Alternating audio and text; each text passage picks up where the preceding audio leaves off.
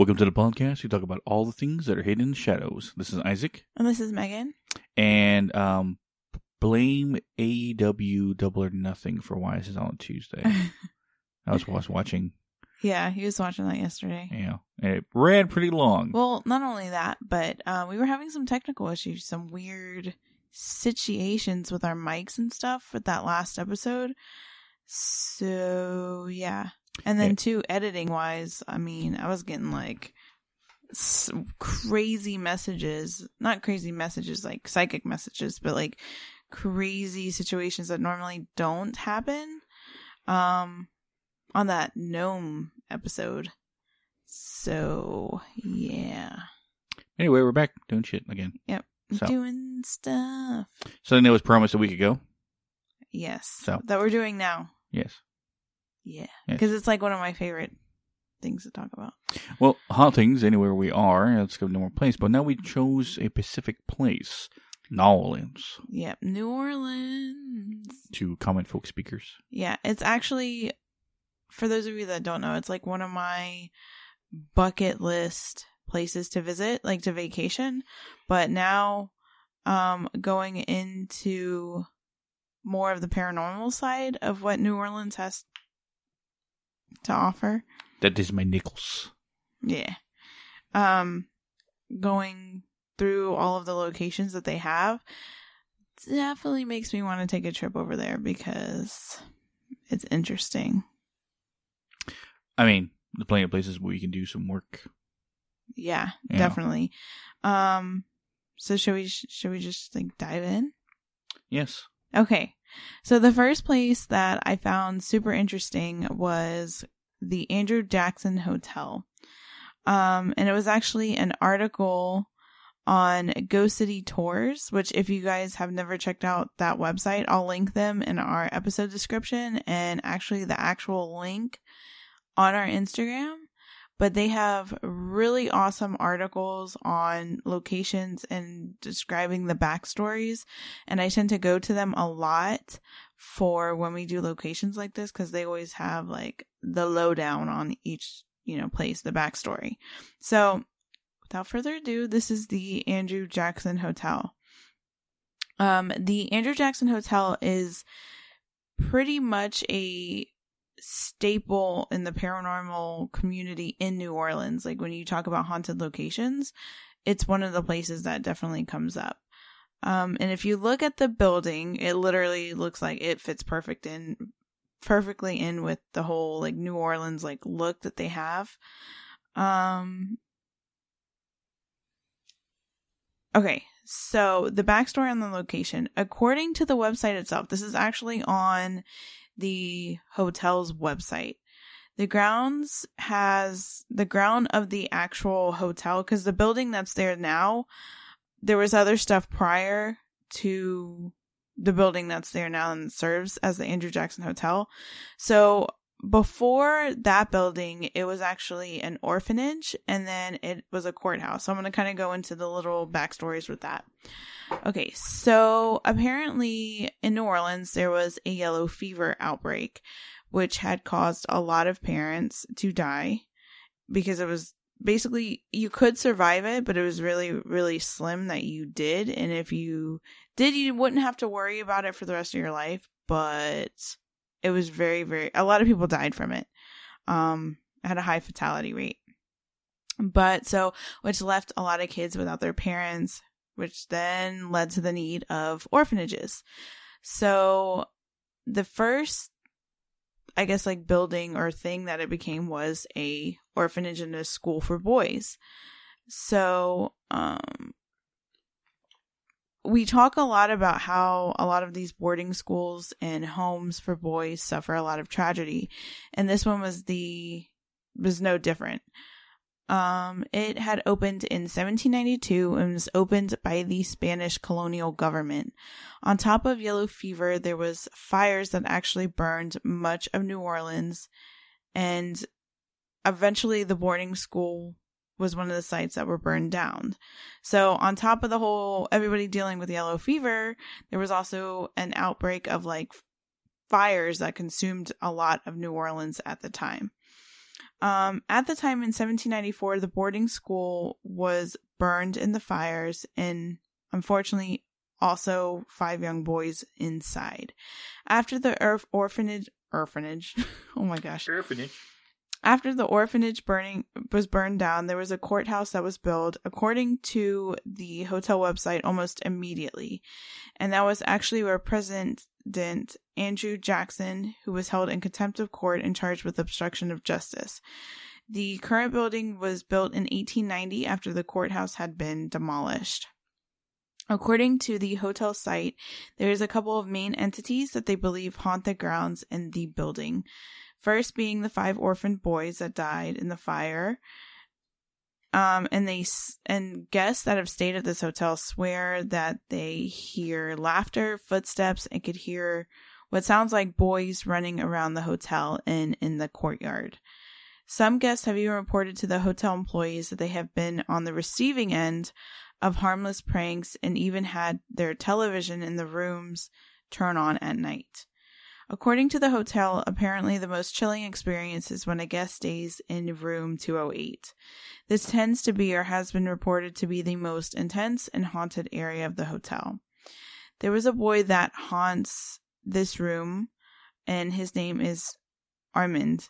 He had suffered an unfortunate end when this had been a boarding school, and there had been speculation about his death. So basically, whether it was accidental or on purpose.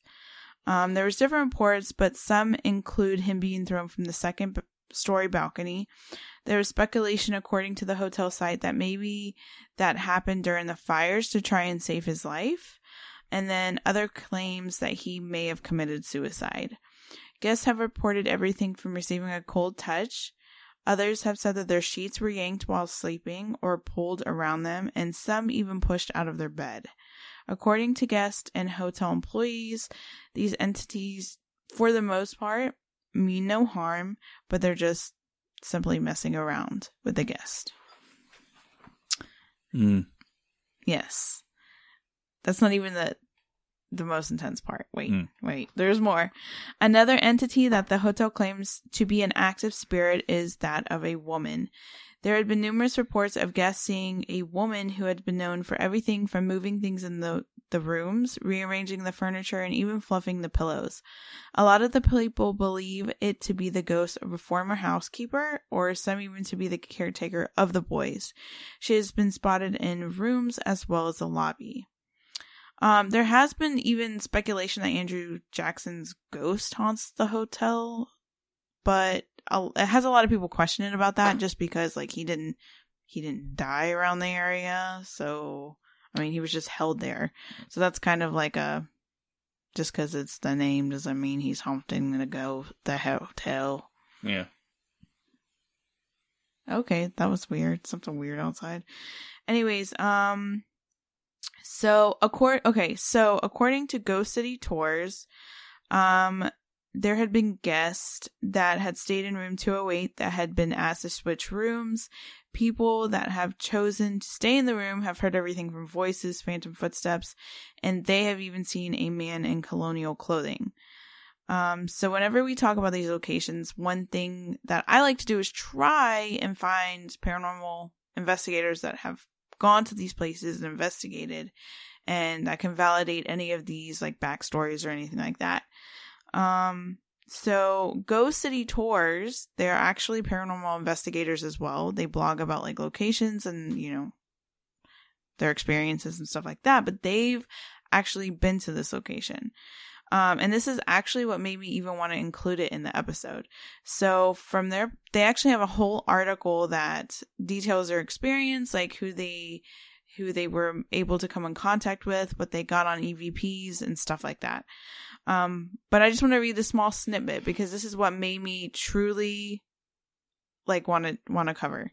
Anyways, it was July 7th and July 8th in 2017 that they investigated. In the article, they specified they used everything from MEL meters to K2 meters, spirit boxes, voice recorders.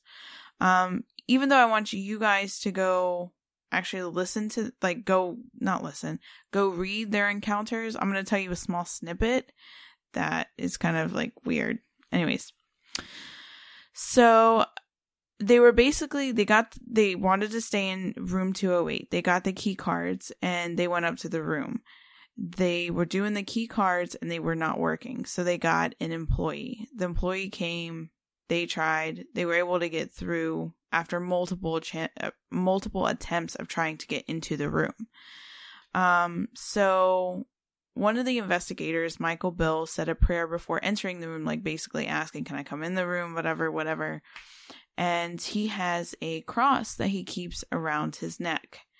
So he said a prayer and took the wooden cross from his neck and placed it on the door, ask access, cleanse, I guess, while he's walking through.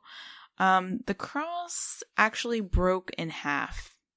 And there's an actual picture where you can see the cross, like, legit just broke in half. They talk more in the article about the history, about, like, what they found. Apparently they communicated with someone named Sarah, a little boy named Thomas, and then they also shared their overall theories and ideas behind the hauntings and the grounds and all of that. So definitely check them out. But yeah, that's at Andrew Jackson Hotel. Seems like I need to go into that room. Yeah. So definitely if I were to stay in the Andrew Jackson Hotel, I would probably go for room 208. Like, are you sure? Yes. Yeah. Yes, we are very sure. Because I'm curious, like, because that's the thing, is they basically are saying, like, the boys that are stuck there, and even the boy that either committed suicide or got pushed out during the fires, or, who knows if it was an accidental throw out. Maybe he was killed prior and it was more of a killing or murder than nobody knows. So everyone says it's just like the activity that goes on is just like harmless. It's just kind of like they're just trying to get attention, But why the cross broke in half? Like that's not normal. Is something keeping them there? Are they staying there because they feel like they have nowhere else to go? Do they fear going into the light? It's kind of interesting. And then the fact that they've been there for so long too. Yeah.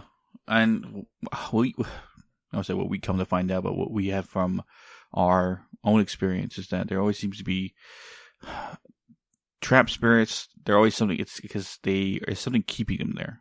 Mm-hmm. Not always just be the MO, but maybe they're waiting around for us. I guarantee there has been plenty of psychics and mediums that have gone to that location and helped these spirits cross over. And maybe sometimes they can't because something's keeping them from doing so. Yeah. I mean, it's still a lot of learning things, but yeah. From our experience, there always seems to be something keeping them there. Yeah.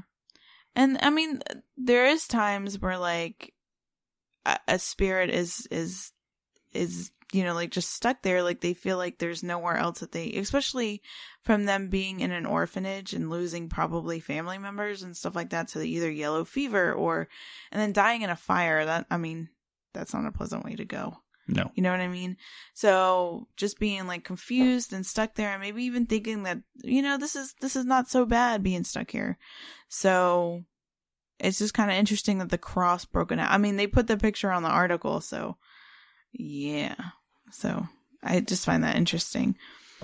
But the next, so when you think of New Orleans, what do you kind of think about? Like, you think Phantom. I don't know why that popped in my head. You think of like the paranormal, you think of mystics, but one thing that like voodoo and psychic stuff and all of that. But one thing that also gets mentioned is vampires. And there is a legend or a lore that I read about called the Casket Girls, and it kind of surrounds the idea, like what's going on with them. If I think of vampires in the world, I think of them talking like it's like a southern gentleman from the area. I forgot. Let me introduce you to the shadows there, darling. Something like that. Yeah. Okay. So with a dandelion in their jacket pocket. Yeah. Well, I think Vampire Diaries had they were from New Orleans at some point, and then the originals was in New Orleans too. So, yeah. Okay, so the Casket Girls. So the Casket Girls is a legend and lore that is very prominent in New Orleans and dates back a long time ago. So between the time periods of 1718 and 1728, there was like some debate about the actual timeline of this, but that's kind of where articles kind of stayed in when they were, talking about like the story.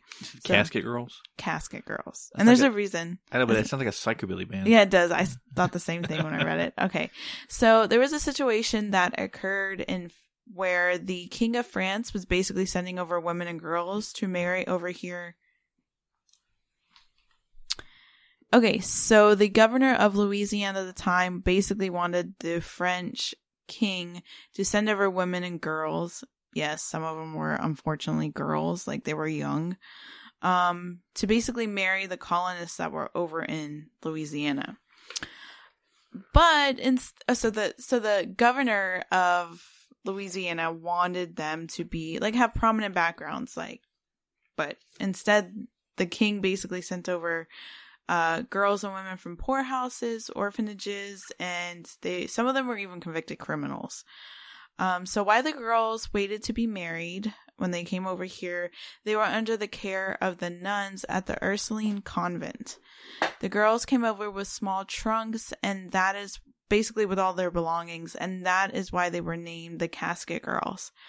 The nuns took the casket-shaped chests that they had come over with and put them on the 3rd floor of the convent. The windows and doors to the 3rd floor had always been sealed shut, and that's where they stayed. So basically, the nuns pretty much threw all the girls' belongings and locked and sealed the doors because their excuse was they weren't sure what the girls were bringing with them. So they weren't allowed to basically have their stuff. But later on, the nuns returned to the 3rd floor to find that all of the caskets had been emptied. They then turned the room upside down looking for all the belongings. According to the Ghost City Tours article, the doors were bolted shut and the nails to the windows were blessed by the Pope himself and locked in place. After this, for whatever reason, I guess something occurred or something that wasn't really mentioned in these articles sparked speculation about vampires. But that's not even the creepy part. So the creepy part actually happened in 1978. So according to the Ghost City Tours article, there were 2 paranormal investigators that went to the area seeking answers to find out if the legend was true and that if the Casket Girls were in fact vampires. And this occurred in 1978. So both investigators decided to camp out directly in front of the old Ursuline convent. Prior to this, they had been kicked off the property because they were considered loitering. So their next best thing they thought they could do was to camp outside in front of the building to see if they could experience anything. They ended up having difficulty staying awake in something their cameras managed to capture, but they didn't actually see, I guess. I mean, I don't know. You'll find out at the end that you can't really ask them what they saw, but the shutter doors on the 3rd floor that had been nailed shut were no longer shut. So eventually the cameras that they did have went black, and the next morning people found the bodies of the investigators, and according to that same article, it was described that they had been drained of all of their blood and looked as if animals had clawed at them. So are there really vampires in New Orleans? I mean, it's good. It's most likely, so I'll say, not impossible. But we did an episode on vampires where I always theorized that the legend, the idea of it, was based on something else. But over time, it got, of course, romanticized, like most things are. It's creepy though, right? Yeah. Like, okay. So I was reading it and I was like, okay, well, I could see, I mean, that's a little, whatever, could it be vampires? Kind of plays up with the whole New Orleans vibe, But when I heard that the 2 investigators that went to investigate it ended up dead, what? Mm. And that was in 1978. So, I don't know, you want to camp outside the old Ursuline convent, see what happens? I mean, no. I mean, you can pull negative entities, but what about a vampire? That wouldn't be able to be pulled because it's a physical being. That's a question I always thought to myself, physical beings that are of darkness, can I feel their energy? Same goes for skinwalkers and wendigos. Or maybe skinwalkers and wendigos are spirits that are just so physically seen they have one imagery. Dang. I don't know. Okay, so Okay, so the next one is one that is anytime you look up articles about, like the most haunted places in New Orleans, you'll have different places on different articles, but one place that remains the same is the Lalaurie Mansion. I don't even know if I'm saying that right, but that's how I feel like it's pronounced. The Lalaurie Mansion. La Llorona. What? La Llorona? No, Lalaurie. I know. This is so Okay. close. Yeah. Interesting. Okay. So the Lalaurie Mansion was home to Delphine Lalaurie. The story behind Delphine Lalaurie is incredibly dark and, of course, rooted in cruelty and just pure evil. Madame Delphine Lalaurie was a New Orleans socialite and apparent serial killer who tortured and murdered enslaved people in her household. She was born in March of 1787 in New Orleans, and she was one of 5 kids. Her father brought the family to New Orleans from Ireland in 1730 during the French colonial period. Her mother was known as the widow La Commente because that was her second marriage. Both of Delphine's parents were well known in the European Creole community in New Orleans at the time. Delphine grew up with her family members, even being prominent members in government. Her uncle by marriage was the governor of the Spanish American provinces of New Orleans, and then her cousin was the mayor of New Orleans for a period of time. Forwarding ahead to her being older, where she had 3 total marriages. Apparently, the first 2 marriages, the husbands had weird deaths. The first marriage, she was actually 13 at the time and married a Spanish high-ranking royal officer. To make a long story short, in 1804, her husband was en route to appear at the court of Spain. She was pregnant at the time, and he died in Havana, Cuba. A few months after his death, Delphine gave birth to the daughter, and then the daughter and Delphine returned to New Orleans. Now, her second marriage, she married in 1808. Delphine married a prominent banker, merchant, lawyer, and legislator. So he was a jack of all trades there. They purchased a home in New Orleans, later known as Villa Blanquet. I don't even know if I'm saying that right. I'm sorry if I'm butchering this before. New Orleans or any kind of French person is probably like, wow. Anyways, she had 4 children, but Blanquet died in 1816. On June 25th, 1825, she married her third husband, who was a physician, and he was much younger than herself. In 1831, they bought the property at 1140 Royal Street, which she managed in her own name and did not involve much involvement from her husband. In 1832, she had the 2-story mansion built and complete with an attached slave quarters. Apparently, the marriage wasn't good, and she legally separated from the third husband in November of 1832. So, even though her previous 2 husbands died of weird death, it wasn't until her third husband that speculation began to arise. Reports had surfaced that she inflicted cruel things upon the slaves within the mansion as well as her own daughters. In 1834, the mansion was caught on fire and revealed a lot of what had been going on behind the scenes at the mansion. When the fire happened, of course, it called for the fire marshals in place at the time to arrive, which prompted it to get out that the slaves were being tortured, starved, and beaten. Apparently, the fire had been started by a 70-year-old woman who was a slave, and she had been chained in the kitchen.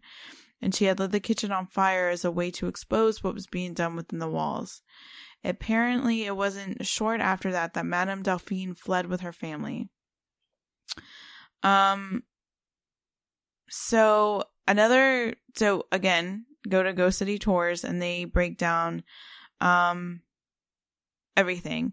So apparently the house was converted at one point into an apartment complex, and a tenant was murdered in that apartment complex. Apparently the death was a bit unusual and actually had ties to paranormal activity. In the mid-19th century, the Lalaurie Mansion functioned as an all-girls school where students experienced bizarre and random physical assaults. And then okay, so it functioned as an all-girls school where students experienced bizarre and random physical assaults. It remains a New Orleans landmark. So there's a lot of ideas and theories around this location. One being that of course, a lot of the paranormal activity could be the deceased people. Yeah, and also Delphine Lalaurie was also played by Kathy Bates, like a loose version on American Horror Story Coven. So if you are familiar with that, I'm not. I've never watched any of the series, so I can't tell you, but that's what they mentioned in different articles. So yeah. So, and I didn't want to be like too into what actually was being done there, but there was an article that specified some of the slaves had their eyes taken out.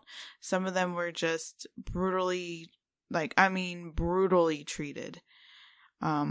So there's other articles that you can find online that go more in detail, but I kind of wanted to keep it like not that brutal, in the episode. But I mean, she didn't actually die in this location because like after, because basically after everything came out about what was taking place, there was the town people were so disgusted by it that they actually stormed the Lalaurie mansion, which made her and her family flee. But there was even some stuff that she apparently abused the daughter as well. So, so it could be, I mean, I don't know. I don't think, could Delphine Lalaurie be haunting it? I don't think so, but it was her plans, it was her doings, it was her tortures, it was her stuck there. It was her, essentially her hell that she created. So if she was a dark spirit, and essentially after she passed and never atoned, she would be a perfect place for her to feed off the negativity of the energy that's still there. And then too, any slaves that were killed that way probably may think that they can't cross over or something like that. And then that one person that apparently died, it didn't go into detail. Any of the articles I found did not go into detail, but apparently, I guess maybe who was told about the story through word of mouth or something like that. Apparently, when it was the apartment complex and that person died, it was linked to paranormal activity. So that person probably is like, what the heck? There is something keeping spirits there, Yeah. Creepy. Okay, another place that is basically on a paranormal investigator's bucket list, not bucket list, but like go-to list when they go to New Orleans, and is consistently mentioned, and it's one of the things that you see and you're like, dang, that looks creepy. Like, that looks like a place I want to go if I want to make contact with the other side. And it's the St. Louis Cemetery number 1. So this cemetery... Wait, St. Louis Cemetery number 1? Number 1. Wait till you hear how many people are buried in this cemetery. Okay. This cemetery was established on August 14th, 1789. Even though this is considered one of the oldest and most haunted cemeteries in New Orleans, this has actually been considered one of the most haunted in the United States. There is over 100,000 gravestones and still remains an active site, which basically means that number's going up because there's still people that are actively buried there. And being actively buried there. So a lot of people have recalled that even in the daytime, like, apparently was advised even by Ghost City Tours not to go at night. Like, it's creepy as anything at night.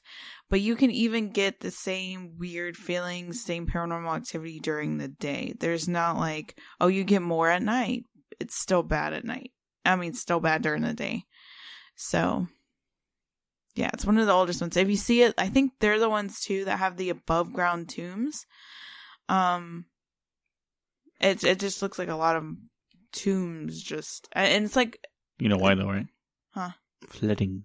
Oh, yeah, flooding. Yeah. So, a lot of bodies if buried in the ground will probably float up to the earth if there's too much flooding, so keep them above ground. Interesting that we don't do that over here. I mean, some, like the Oak something. We don't see much flooding.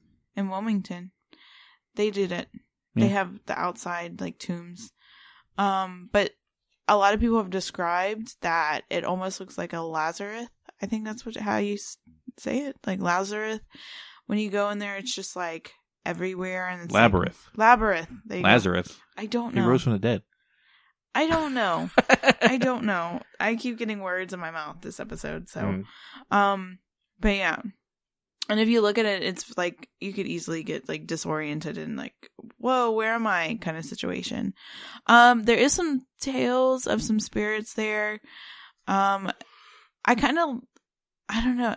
I guess there's so many people buried there that obviously you're kind of almost bound to make some sort of contact, to feel some sort of presence there.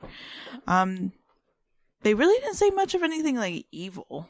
They just basically said there's like entities and people feel weird. It's basically the feeling there. They say is very, very intense, very, very eerie feeling. Just death.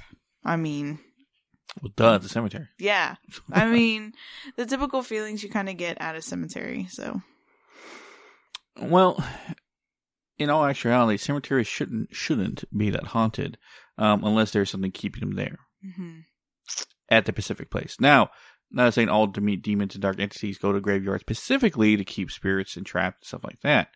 It's just if the opportunity lies, which we've seen a couple places we've been to. Yeah. Which I found this interesting. So that makes me think, okay, so I don't know that much about necromancing. But a couple of the graveyards that we have been to, I know the communication that we did establish, they did talk about, like we did have in the spirit box, have the spirits communicating about necromancing. So, I mean, I guess the kind of small concept that I have of necromancing, it would make sense to go to a cemetery to do it. You know? Yeah. Those of you that don't know what necromancing is, it's just basically using the other side, using spirits, good or bad, for good or bad intentions. I don't agree with that. It's not my thing. But basically to do whatever you need them to do, whether it's to spy on people, whether it's to, I don't know, like do weird stuff. It's a form of imprisoning, but also slavery at the same time. Yeah. That's why we don't agree with it. Yeah. I don't, just let them be. Just let them be. They're already on the other side. Just let them be. But in a situation when it comes to, well, it's a theory about why New Orleans, it seems to be a very hot spot for hauntings. Mm-hmm. Or everything of the supernatural. Mm-hmm. It's because the idea is still alive there.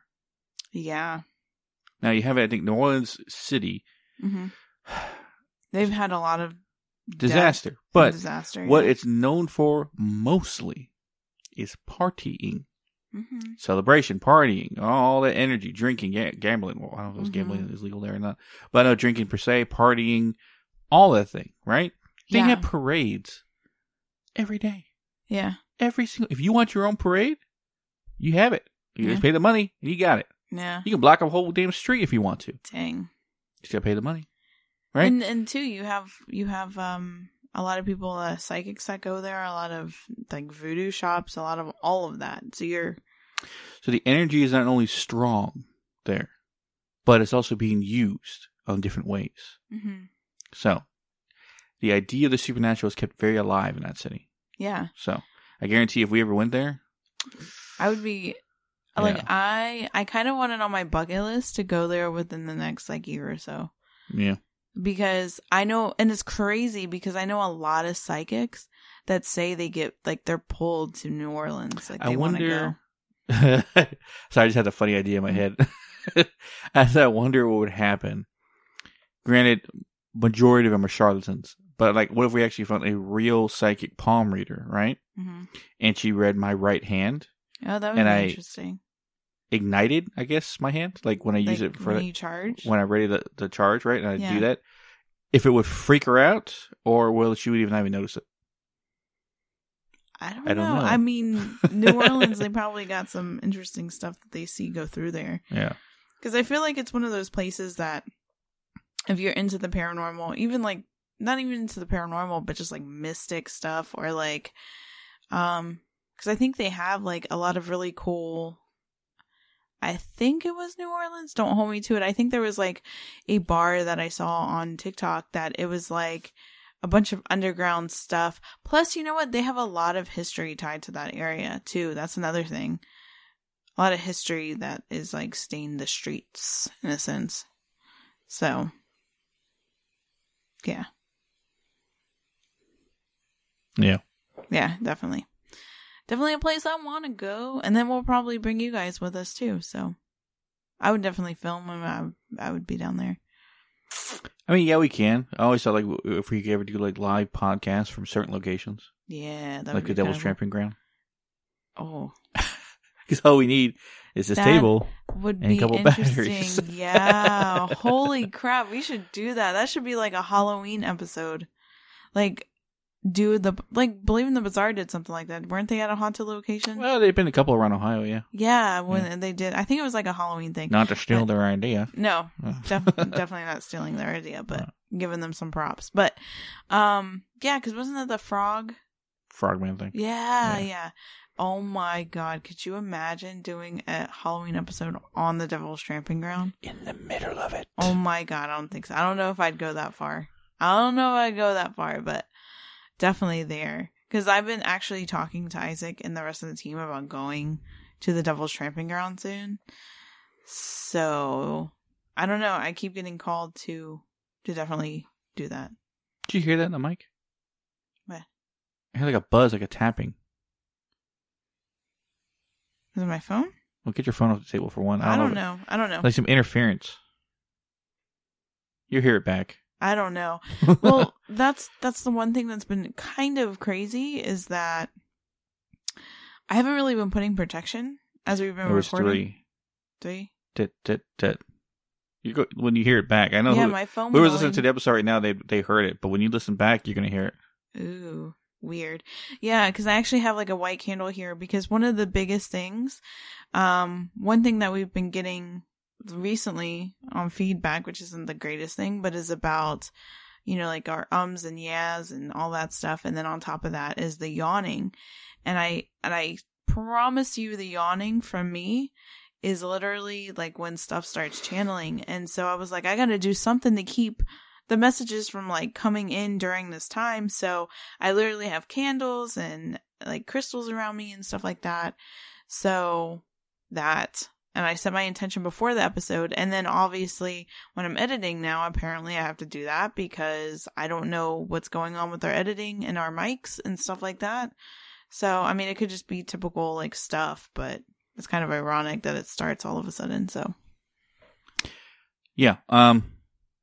So, we decided to say this to the end of the episode because it'd be a nice segue to talk about what's going to happen next week. Yeah. So our haunted update. Strangely enough, it just happened a while ago, but I need to get his permission before I talked about him. As I've talked about previously in different episodes, well, of course, about my ability, but how my ability works with technology, and essentially through phones or any kind of Zoom. If I can visually see the room or the person I'm with, and they can see the room that they're in, if something's in the room with them, I can instantly feel it, and I can pull whatever it is there with them. It doesn't matter how far I am away, I can do that. I've done a few investigations for other paranormal investigators on the other side of the world. Yeah. I've done it for people that I've known in our business, essentially. Of not paranormal, but podcasting. But I recently did it for my friend Cameron, and the reason I bring him up is the most, because I know he's listening. Hey, Cameron. The reason I bring him up the most is because of the situation. I know he's going to get mad at me about this, but hey, it's your own fucking fault, dude. Of all people I pulled from, I've never had, not recently anyway. I think he was the first to start it, but like I said, I'm getting stronger with this. But he was the first that I smelled the person's place, their room, or whatever room they were in my room, or whatever location I'm in. Yeah. And that opened a lot of questions. Because I know my room never smelled like this. And I had no reason for it to smell like this whatsoever. So I was like, what the hell? Yeah. My only idea, my own conclusion was that when I pulled through the phone from Cameron's place to mine, and this has to go with a little bit, I don't know how to explain it basically, but I felt like I tore I put a tear in time and space from his place to mine. Because that's what I'm doing when you look at your phone and you're staring into it and you're looking at someone on the other side. Granted, they're looking through a screen at the same time you are. Yeah. So even though the phones are, across the state, when I pull, they're basically back to back. And when I bridge that space and time, I'm folding it on upon itself. In order for me to do that, that tear leaves a residual pathway for senses anyway. Now, I can't hear what's going on in his place, but smell seemed to be the strongest one. And I smelled his room. And I knew it wasn't in my room because I never had smelled that smell before, nor has it ever been in my room. Yeah. So that's why I knew it was his place. Yeah. And that led me to ideas. Was I causing a tear in time and space in the fourth dimension, you want to say, but at least through time and space from my place to his. Granted, it's sealed up over time, but every time that I pull through objects, does it do that? Yeah. Which leads us into next week's episode. Fourth and fifth dimension. Fourth and fifth dimension. Either the being's part of it, or at least how, another theory is how it works. Yeah. And I know we were supposed to do, haunted locations with a pirate, lore to it.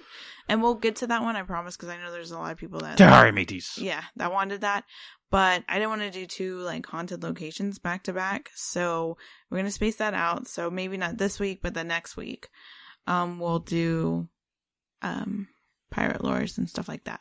But two, it's also with what you're doing, even with what you did with Cameron, it's kind of opening the idea of being able to pull remotely, because you had an interesting thing happen when you were pulling, because PETA from how do you say it? Ethereal. Okay. Ethereal. Yeah. Sisters Paranormal. I'll link her because since we mentioned her, I'll link her stuff. So you can check her out. She's really cool. She's a paranormal investigator. Super, super awesome person. We've been on her stuff a couple times. She's been on ours, for episodes and stuff like that.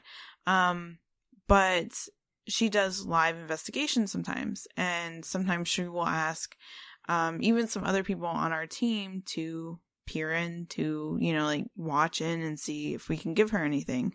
And I'm never awake to do them because she's in Australia, so the time difference is in 10 o'clock night for her is 10 o'clock in the morning for us. Yeah. So Isaac happened to be awake and he was watching it and he was pulling. And at the time he had pulled 3 things, and I sat there and watched him. I sat there and watched him, and I could feel the energy shifting from where he was pulling from the phone going into where he puts the entities, in a sense. But there was a correlation to what you chatted in to what they got on the spirit box. So what was that? Tell them that. Oh, there's 3 entities that I pulled. Yeah. In a row, essentially. And I told her that's the 3rd one now that I pulled from there. And then over the spirit box where she was, a spirit said 3. Yeah. Yeah.